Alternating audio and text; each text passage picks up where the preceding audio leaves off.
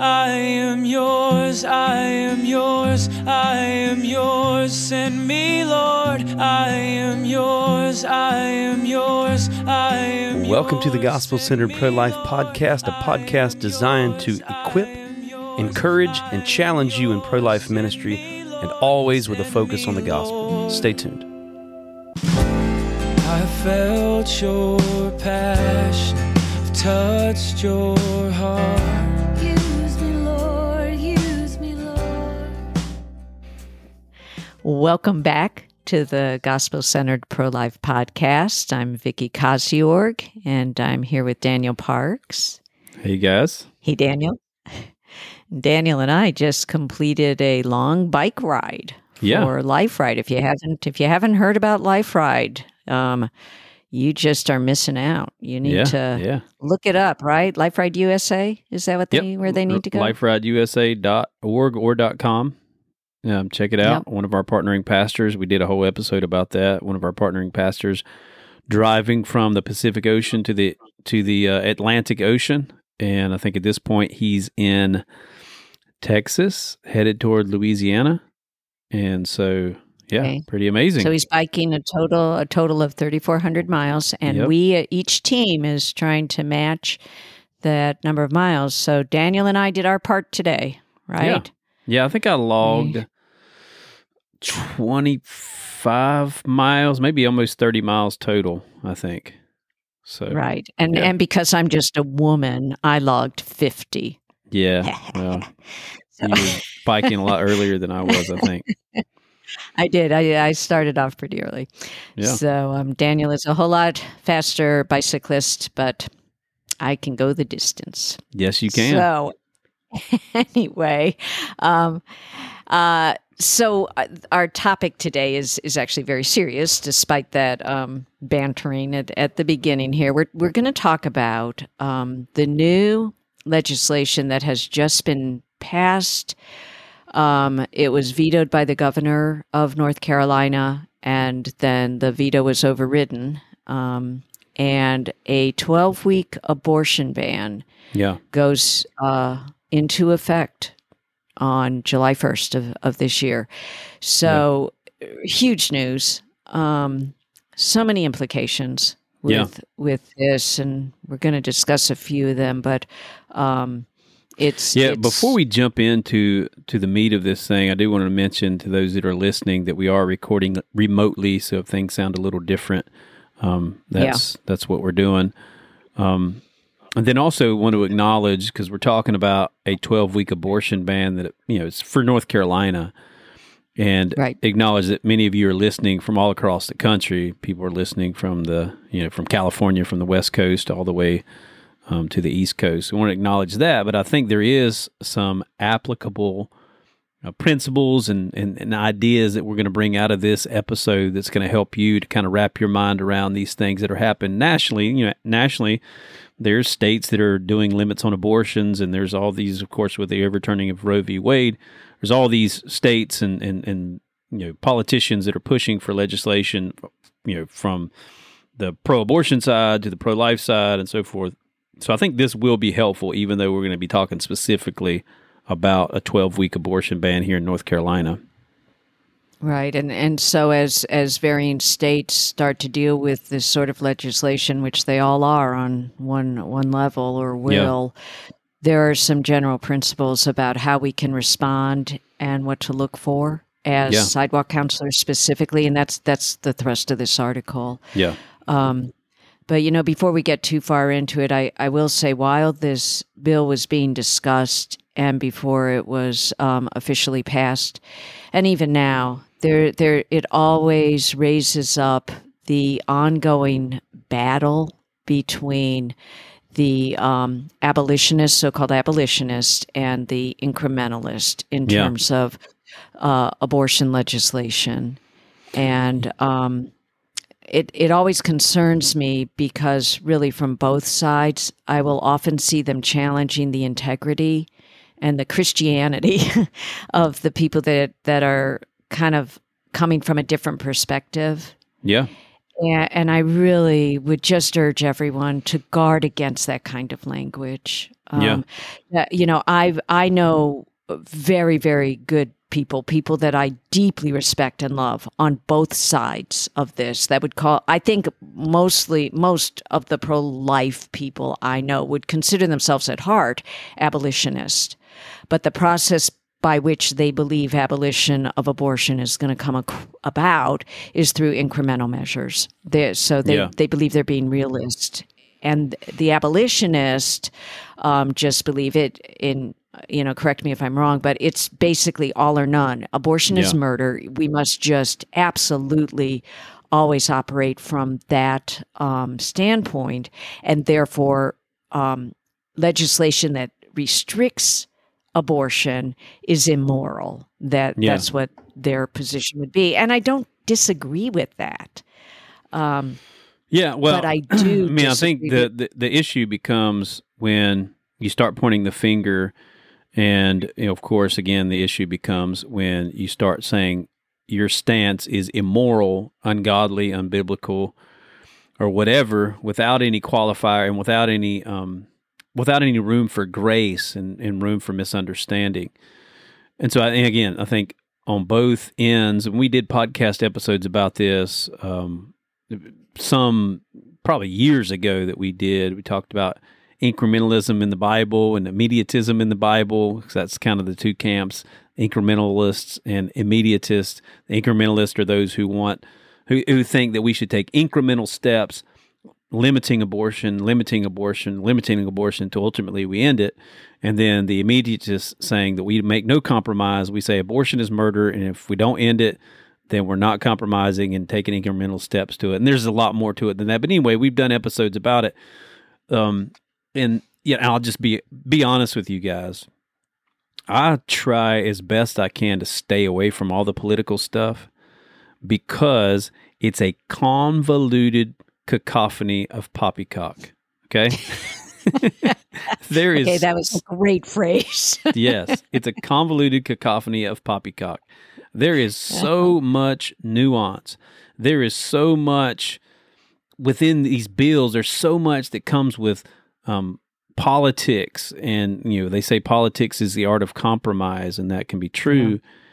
Yeah. And so it just becomes a mess, and it becomes people fighting over, you didn't support my legislation, you should support this, and then of course you look at the legislation and there's holes in that, and there's so many like little loopholes and so many little footnotes and so many little earmarks and stuff that can happen with legislation that I'm like, man, I don't have enough time and energy to try to figure all that stuff out. Abortion's murder. We should end it. That's pretty much where I stand. Yeah. And do it our best to do so, as much as it depends on us. Yeah. That's kind of where I stand as well. So the way that we have an article that accompanies this, I think it would be really beneficial for you all, especially if you're from North Carolina. The bill itself, I have read the whole bill. It's 49 pages. It's actually not terribly dull reading. Because they also show where the language has changed and reminds me why I will never want to be a politician. Yeah. Is it a convoluted cacophony of poppycock? It is. I mean, every word. You have to be so careful with every word. They have to define every word because the opposition will find it as a loophole if you don't. So, that's why these bills are so long and so hard to read. But what we've done in the article is we've broken it down into the top 16 bullet points of what the bill provides for. Yeah. And then we've talked about the key takeaways for us as sidewalk counselors.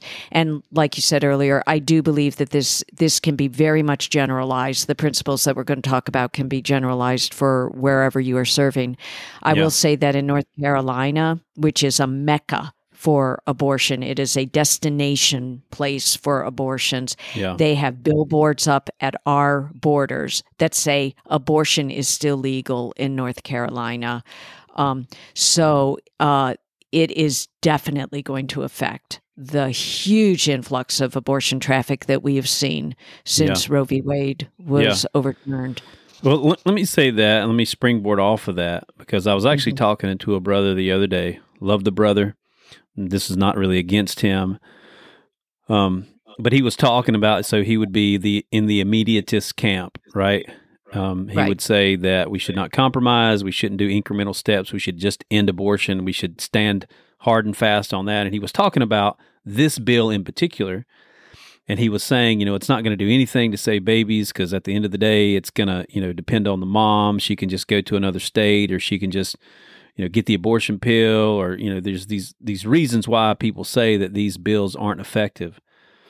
And I just told him, and I of course, I stand in that same position, like we should end abortion immediately, right? We should make it a criminal act to commit abortion, and human beings should be treated as human beings from conception to natural death. So I believe that. But I told him, I said, man, I've been on the sidewalk in Charlotte since 2005. So, 18 years or whatever it is. And I have literally seen babies saved because of a 20-week ban.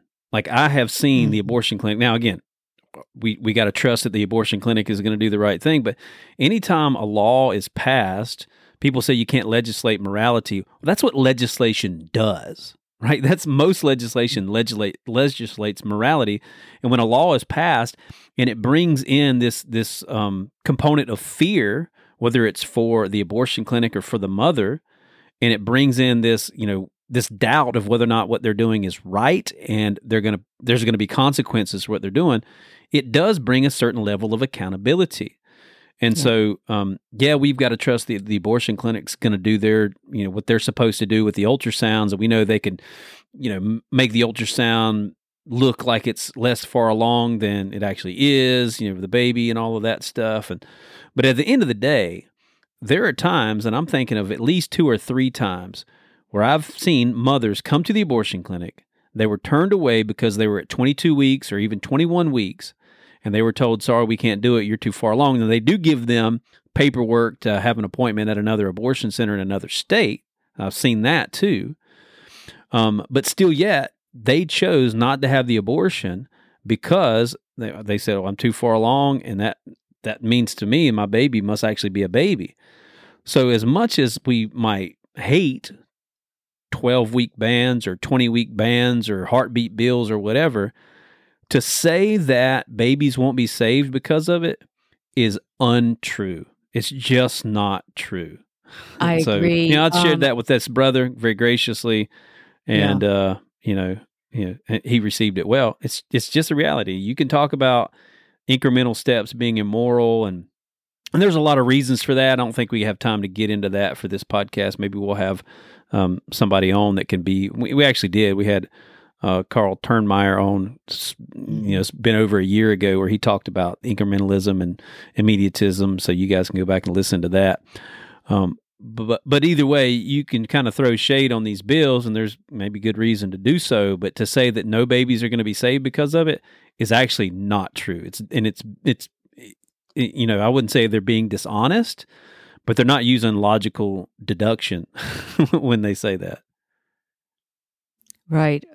This bill, I don't know. I have never read a full abortion restriction bill before. I did read this entire 49 pages. It really deals with that issue, I think, in that the women have the right to bring charges against the abortion clinic for up to 3 years following the abortion.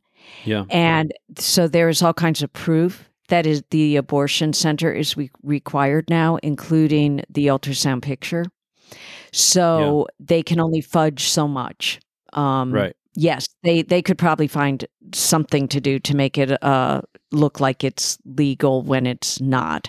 But I did feel reading through this that it's going to be harder for them to do that. And now that there is legal recourse for moms, if they feel in any way that any of the things outlined in this bill were not done properly, they can sue the abortion center for up to 3 years after it, and even longer, I believe, if it was for a minor, up to 3 years after the minor turns 18. That's in the bill.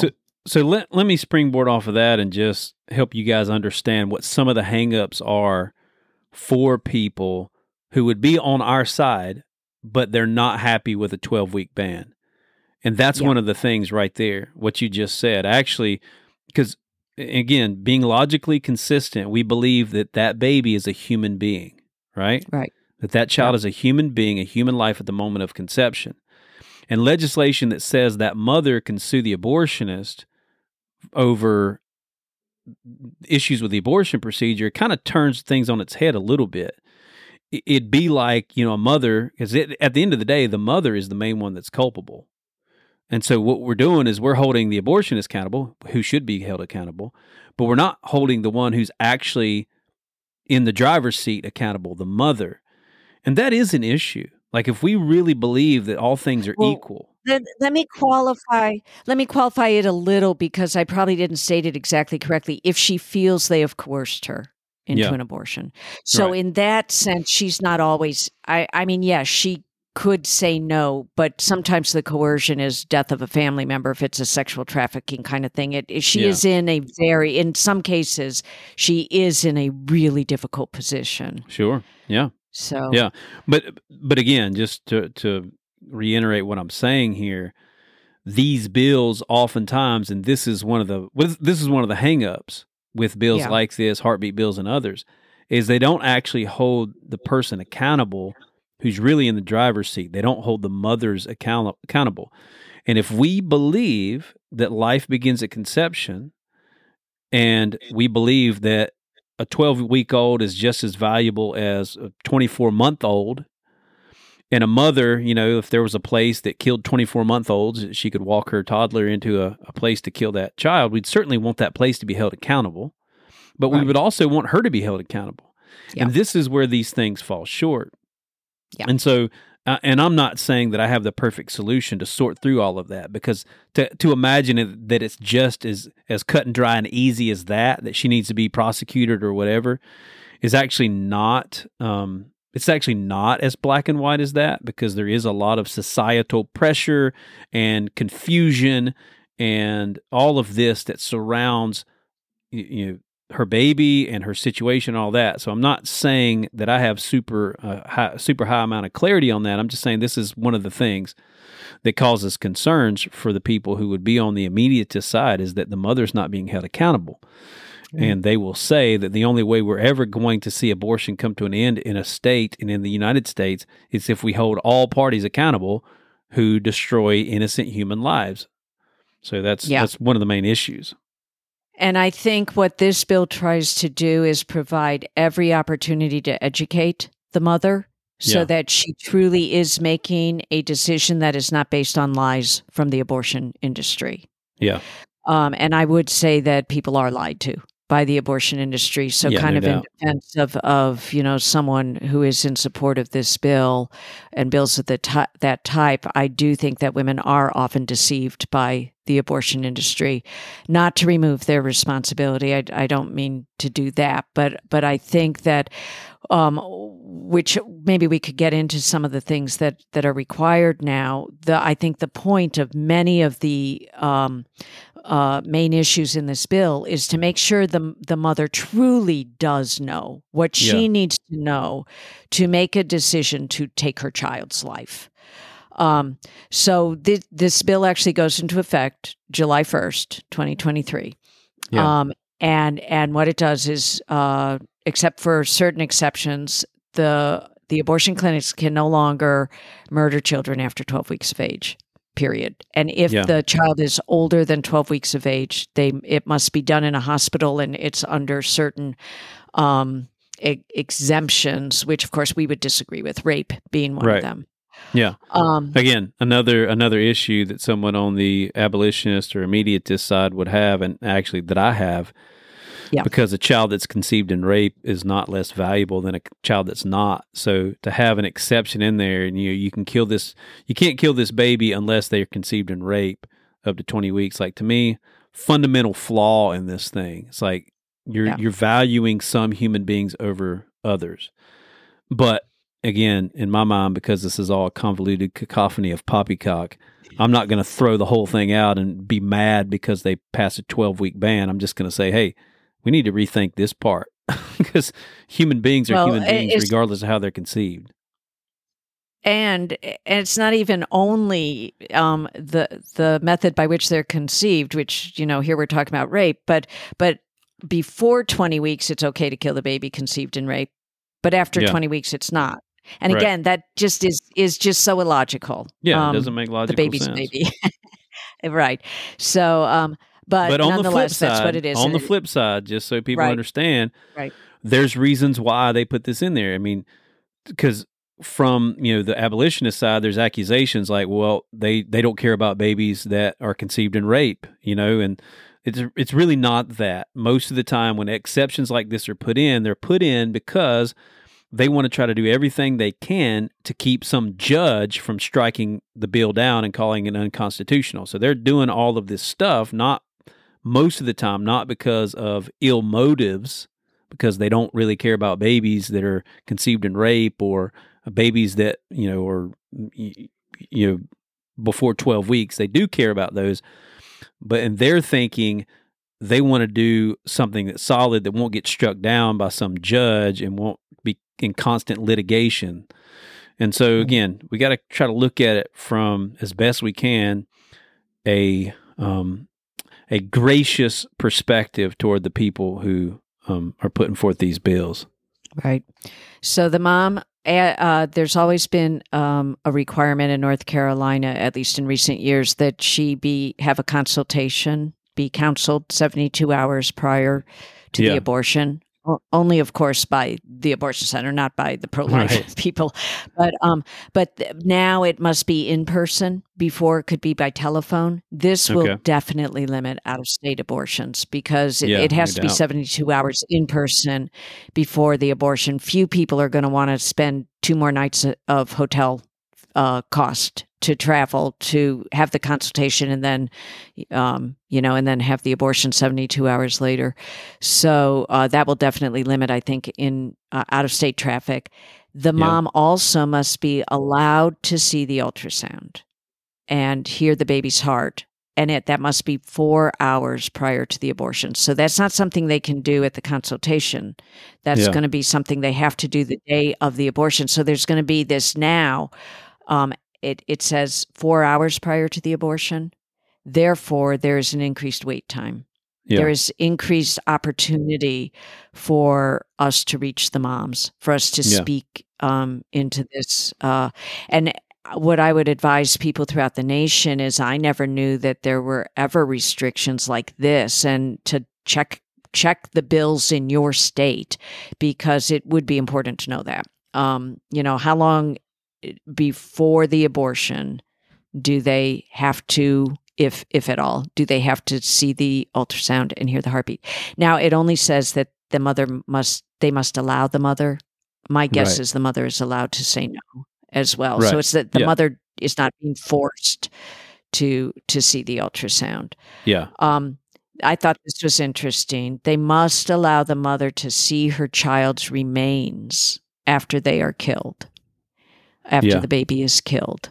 Yeah, it's a unique part. It is. It's from a God perspective, I think it is where true repentance might happen in those who have killed the baby.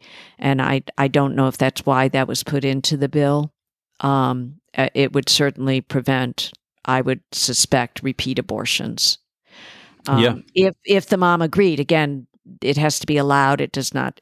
It's not required that the mom look at the baby's remains. What it does prove, though, is that the baby is dead, because it is now a criminal offense.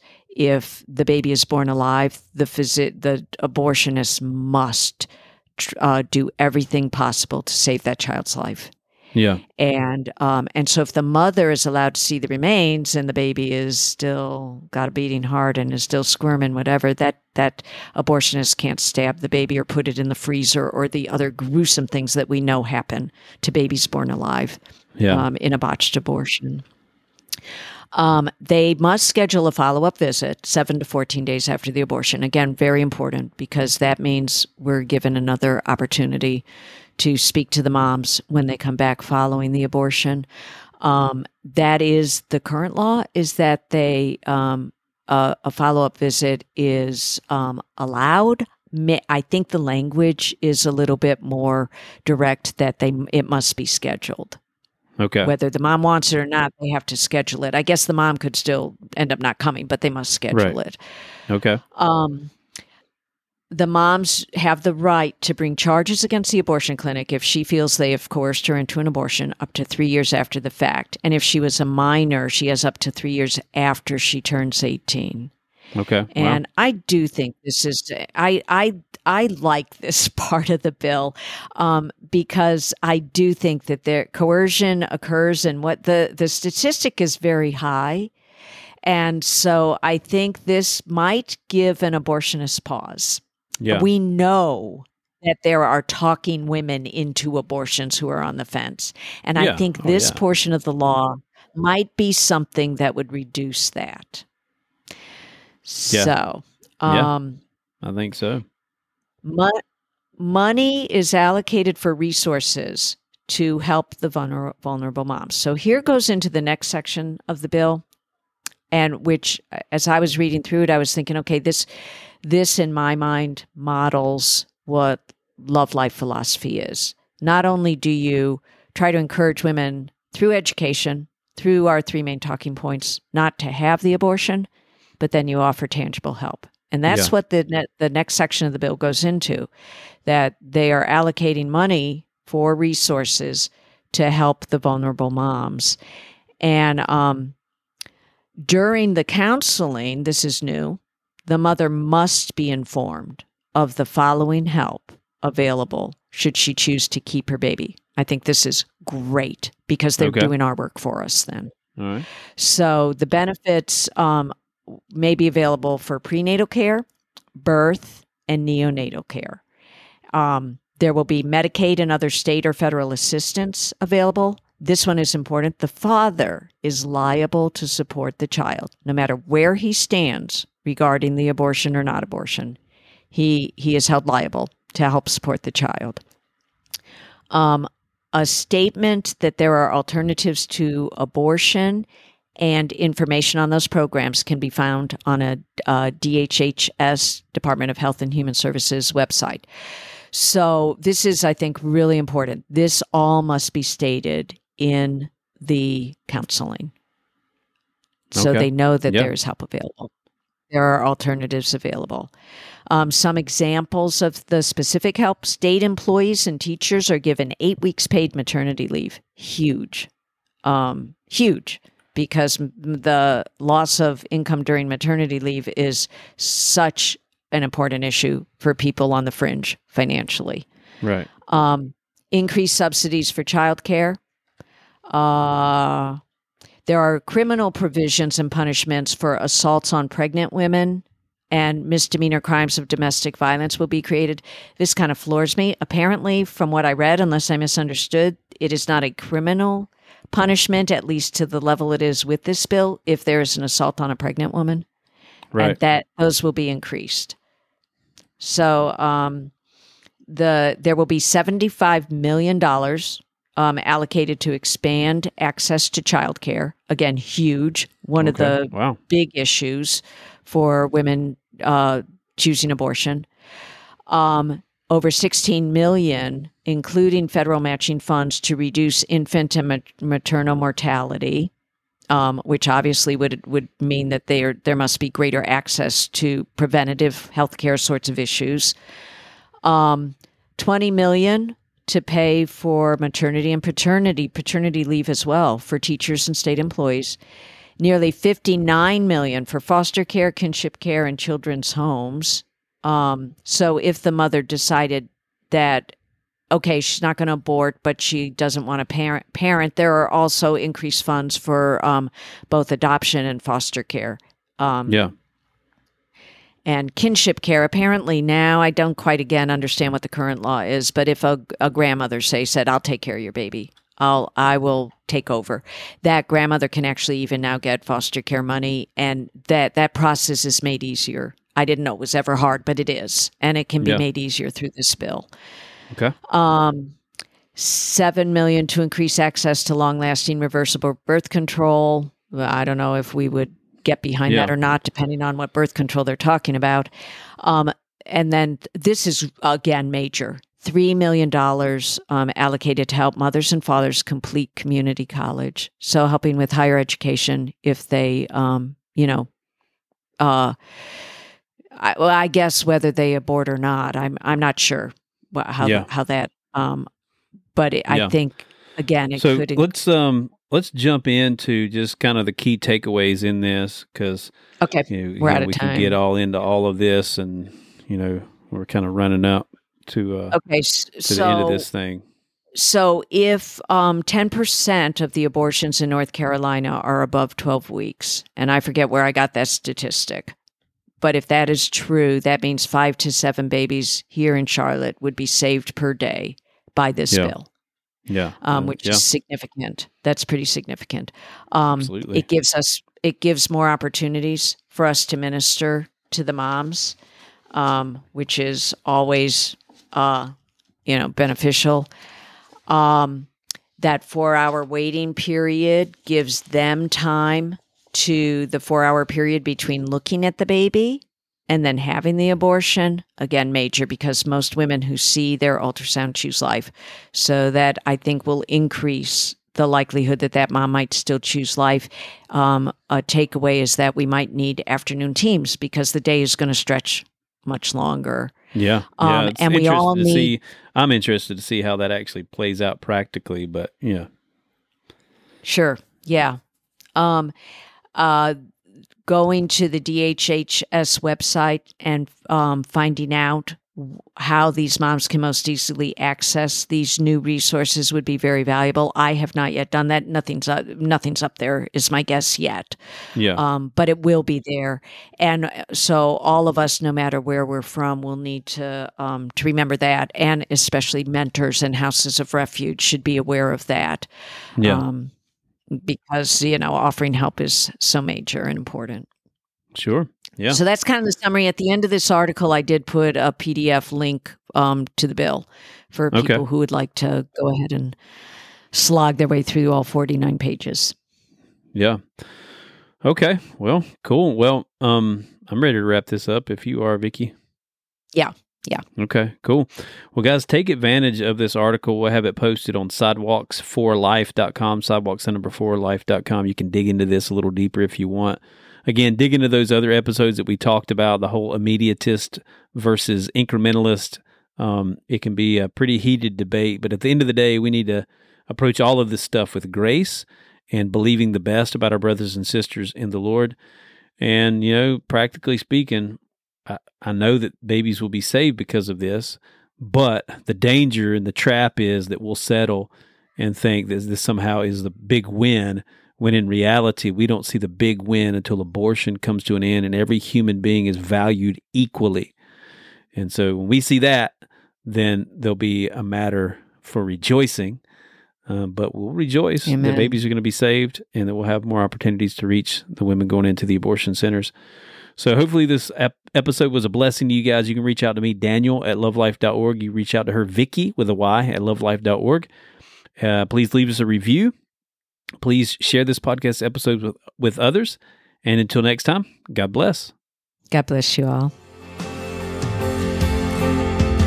Give me an outlet for love.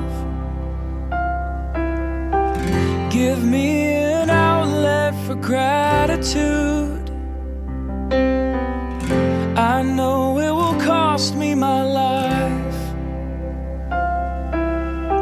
but nothing's too precious since I met you.